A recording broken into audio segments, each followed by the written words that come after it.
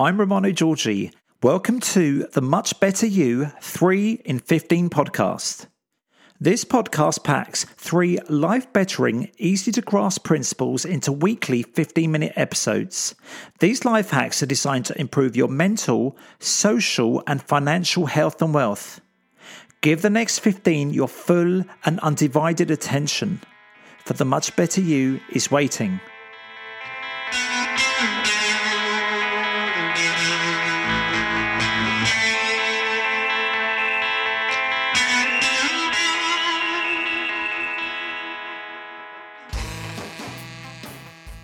Danger, Will Robinson. Hello. Welcome to episode 9 of the Much Better You 3 in 15 podcast. I hope you're keeping great and enjoying the summer so far. We've had some nice sunshine in London, and I hope you've had some nice weather where you are too. But anyway, let's get episode 9 on track, shall we? I bet there's a few smarty pants people out there that you've come across in your life. You know, the type of people that will memorize things and then regurgitate information in order to impress you and to show off. Being knowledgeable is also great for passing school or university exams, for instance. Though please don't start me off on how useful I think rote learning is in the medium to longer term. Knowledge is not power, though, unless it is practically demonstrated in life, rather than just being regurgitated in some conversation or formal test. First aid training, for instance, will only ever be useful when it is used to actually help someone in need. Don't just tell people about the knowledge or lessons that you've learned. Demonstrate this knowledge to them. Lead by example by incorporating these valuable lessons into your life. People tend to be far more receptive to seeing rather than just hearing. Blah, blah, blah. Remember the John Archibald Wheeler final thought from episode 6. As our island of knowledge grows, so does the shore of our ignorance. True depth of knowledge essentially will be reflected by an appreciation of just how little we do know in the grand scheme of things. Beware that person that believes that they are at the top of their game, that they know all they need to know, and so that person will close themselves off to challenge, feedback, or new ideas. Beware, for this is how ideologies are formed. And expand your own horizons by looking outside of your peer group. I'll go into this in greater detail in this episode, but by following people on social media that may have different beliefs or persuasions to you, you will be better placed to challenge your own limiting beliefs or knowledge. Whenever entering into a challenging negotiation or discussion, prepare for it by first considering what the other person's viewpoint may be. As convinced as you may be of your own position, what possible harm could it do to challenge this position from as many alternatives or angles as you possibly can think of? No matter how crazy or unlikely these perspectives may seem at first, give it a go. Who knows, you may change your mind, or at the very least, better be able to get your own point across. This is a powerful skill that you can develop through practice, and you can have some fun along the way too. Why not get together with some friends, for instance, and play a game where you write down some unlikely statements that you will need to either argue for or against? The winner being whoever can come up with the most compelling arguments. For instance, pavements or sidewalks should be made of jelly, or people should be readily allowed to sell their organs to whoever wants to buy them. 2 quite extreme statements perhaps, but challenge yourself to argue in favour of them. I bet you'll surprise yourself with what you'll come up with. And yes, I'm going to say it, please post your for and against thoughts or arguments in both the 3 in 15 podcast Facebook group and on social media at 3 in 15 podcast. Now, in today's episode, I shall be asking you to be less of a sensitive soul by embracing criticism. I shall be talking about using humour to your advantage, and we'll be finishing off by looking at the bigger picture. Okay, unless you're busy trying to covertly pee into a park bush that you originally thought was private, but then an entire family walks by and their inquisitive pet dog starts barking at you and then accidentally gets soaked, sit back, relax, and plug in. This will feel a little weird.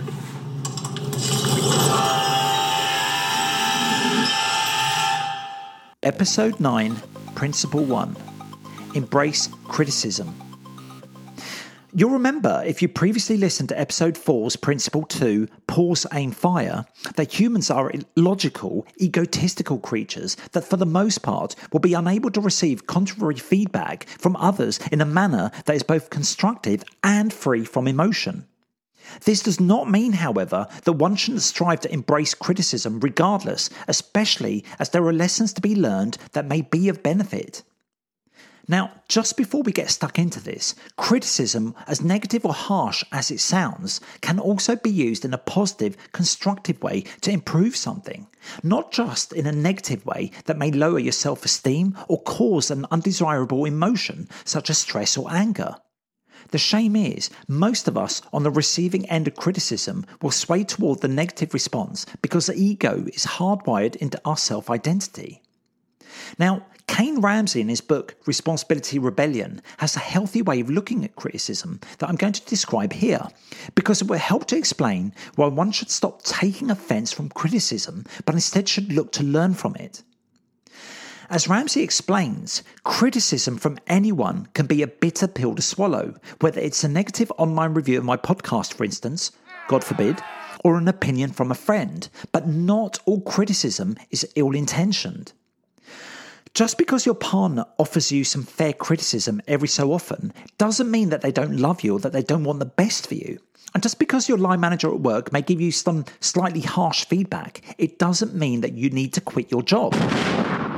Now, as tempting as it is to label all forms of criticism as hypocrisy, ignorance, or spite, there is always some truth to the criticism you receive. Yes, Ramsey makes a controversial statement here, but I repeat, there is always some truth to the criticism you receive.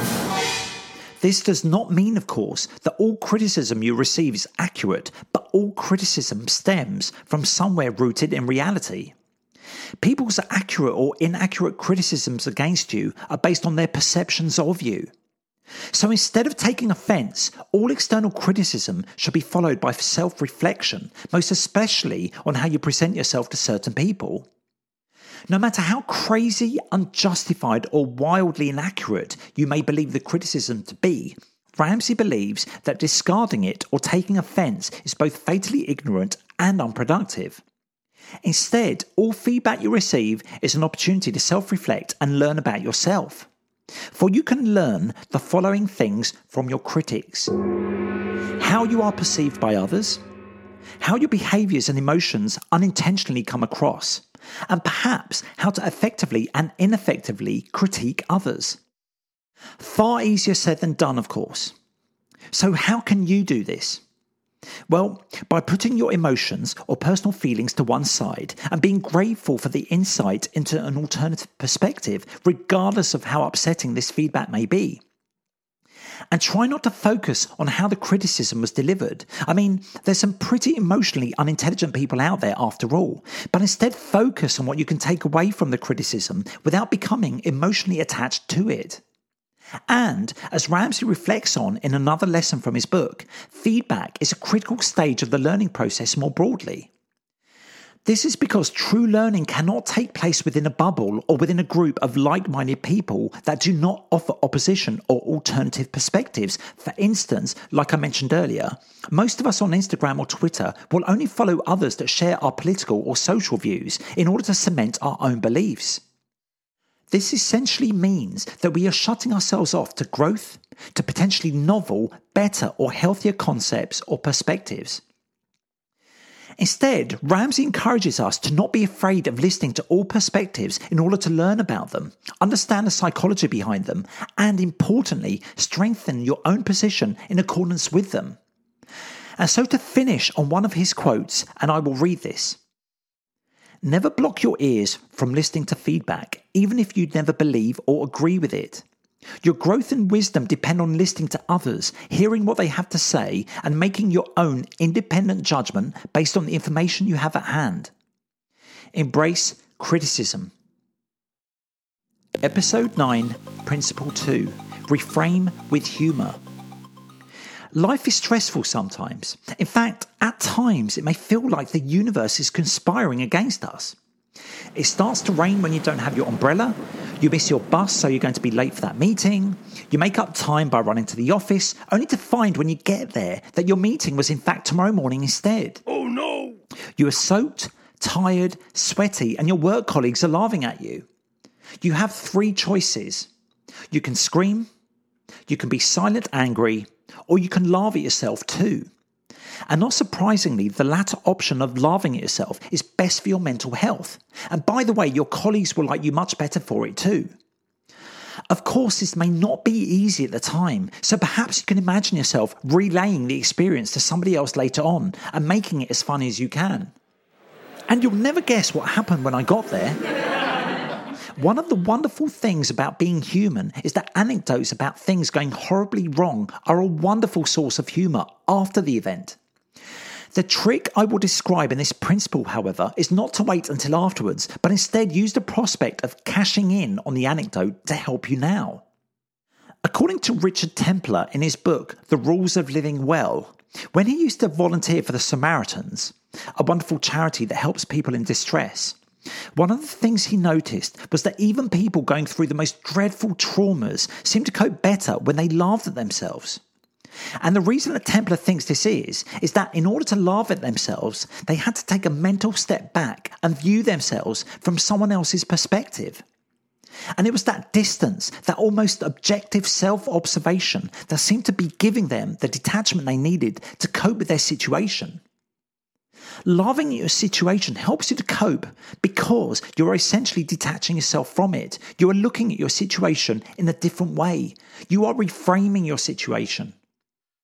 Following on from what I said previously in episode 8, Principle 1, accept that which you cannot control, humour may well be one of the most powerful weapons in your armoury when it comes to acceptance. Laughing at your situation helps.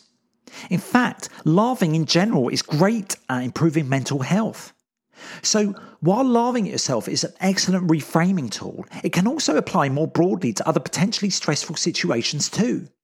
For example, when I was at university, one of my lecturers had a really annoying habit of snorting, or how can I best describe it?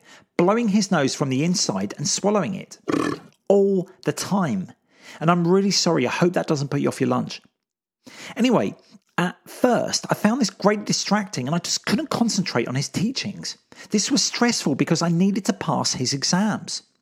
It was only after I moaned about it to some classmates did we create a game whereby essentially at every one of his lectures, we would count or tally up how many snorts he would blurt out. It became kind of a game whereby every week we would see if he could beat his own record. And you know what? Shortly after that, I became completely oblivious to his annoying habit because I'd made light of it. I deflected it away from my stress sensors by using humour to reframe it. You know, one can apply humour to many situations where you find yourself needing to spend time with patronising or annoying work colleagues or relatives, for instance, perhaps by comparing funny notes with others that also need to suffer these people. And finally, I personally find humour to be of some comfort when it comes to grief. Sometimes I'll be chatting to my mum about my late dad, for instance, and we'll remember something he did or said that was funny, and so we'll laugh about it, and in that moment, our grief will become a beautiful shared memory that we can both reflect on with fondness and joy. And we'll remember in that moment how lucky we are to have had him in our lives. Reframe with humour. Episode 9, Principle 3. Look at the bigger picture. I went to a new bar near my home recently with the missus. We'd separately walked past it a few times before, but we agreed that, given how convenient it was with regards to where we live, we would explore it together in the hope of discovering a cool new and local hangout. As we walked in, we noticed that their happy hour, i.e. 2 of the same cocktails for the price of 1, finished at 7 p.m. every night. It was quite literally 7 p.m. when we walked in, so perhaps cheekily you may think, I asked the waiter whether they would still honour the happy hour deal if I ordered our drinks immediately. Embarrassingly for us, he made a big show of looking at his watch, then exclaiming that because it had just gone 7 o'clock and that his business was a small, new business, they couldn't afford to stretch out their 2-for-1 offer beyond the advertised time. When I politely responded with something like, it's only 1 minute past 7, can't you just stretch it out on this one occasion? His body language completely changed to disgruntled mode, and he begrudgingly replied with something along the lines of, "I guess, if you must insist, but the rest will be full price!" Exclamation mark. He then threw 2 cocktail menus onto the table in front of us and stormed off. The missus and I looked at each other half awkwardly, then we sat down. As we perused our drinks choices, both of us were becoming increasingly uncomfortable at the prospect of hanging around an unwelcoming bar being served by a moody waiter. We were sat there for about 10 minutes waiting for him to return and take our drinks orders, but he never did. So, half relieved, we got up, left, and then went on to spend an unholy small fortune on cocktails in another bar instead. The moral of this story for me is that rather than his investing in our potential continued custom by A, being nice to us, and B, willingly stretching out his happy hour by 1 minute, all he could think of was the short-term loss of profit associated with the one cocktail. Had things gone completely differently, perhaps we would have become his regulars that would have told all our friends about this cool new bar, and then they might have told their friends and so on. He may have subsequently generated thousands of pounds worth of profits had he handled this one situation differently. He should have responded proactively with an eye on the bigger picture, and by the way, because it would have also been simply a nice thing to do. Not reactively as he did, by focusing instead on the perceived shorter-term loss. You know what? Maybe as per episode 1, principle 2, shift your perspective, he was just having a really crappy day, which we just so happen to cross over with. And so I hold no ill feelings for the individual. However, once burnt, I rarely visit the same bar or restaurant twice if I can help it. By the way, the bar, should you also wish to avoid it, is called... Just kidding. I would never do that. Or would I? Actually, this is just my perception and version of events, so please let me know what you think about the bar story on the 3 in 15 podcast Facebook group. Do you think my request was cheeky, for instance, and so was he justified in his response? Let me know, as I think this is a pretty interesting discussion. But anyway, the point I'm making, that again isn't a million miles away from episode 4, principle 2, pause, aim, fire, is that we should always seek to create a gap between stimulus and response so that we may better choose appropriate actions that are more likely to yield longer-term benefits as opposed to a shorter-term fleeting relief. If someone spits in your face and you act on an impulse to slap or punch them back, sure, for a split second afterwards you may feel a little bit better, like you have somehow recovered your pride, whatever that is, but maybe later on they'll press charges against you for GBH. Or maybe they'll fall back and crack their head open on the pavement, which isn't made of jelly. Or maybe this person had a severe mental health issue that they were unable to control. Or maybe things escalate for the worse and their mates open up a can of whip-ass on you. Or, how many people, for instance, will immediately sell shares when the markets plummet, only to see these shares go back up again and surpass their original value in the medium to longer term? They neglect to look at the bigger picture, the actual reason why they invested in stocks and shares in the first place. Impulsive or short-term thinking that doesn't involve immediate self-preservation, for instance, jumping out the way of a speeding car, rarely serves us in the medium to longer term. So the next time something challenging or unexpected happens to you, try to create enough of a gap between stimulus and response that will enable you to choose the most appropriate course of action that will best serve your longer-term needs. Look at the bigger picture. Congratulations! You made it to the end of episode 9 of the Much Better You 3 in 15 podcast, in which I covered the following 3 principles. Embrace criticism, reframe with humour, and look at the bigger picture. If you haven't already done so, please subscribe to the 3 in 15 podcast on whichever platform floats your inflatable banana, be it Apple, Spotify, Google, etc. And do please leave me some positive reviews on these podcast platforms, as this will help to raise the profile of your favourite 3 in 15 podcast. Please also follow my at 3 in 15 podcast Twitter and Instagram accounts and join the 3 in 15 podcast Facebook group so that you can join in with discussions, suggest future episode topics, and also comment on the following final thought of today. Care of Vincent van Gogh. To suffer without complaint is the only lesson we have to learn in this life. I repeat, to suffer without complaint is the only lesson we have to learn in this life. Thank you so much for listening. Have an incredible week, and I will see you at the next one. She married way too young. Slowly they came undone.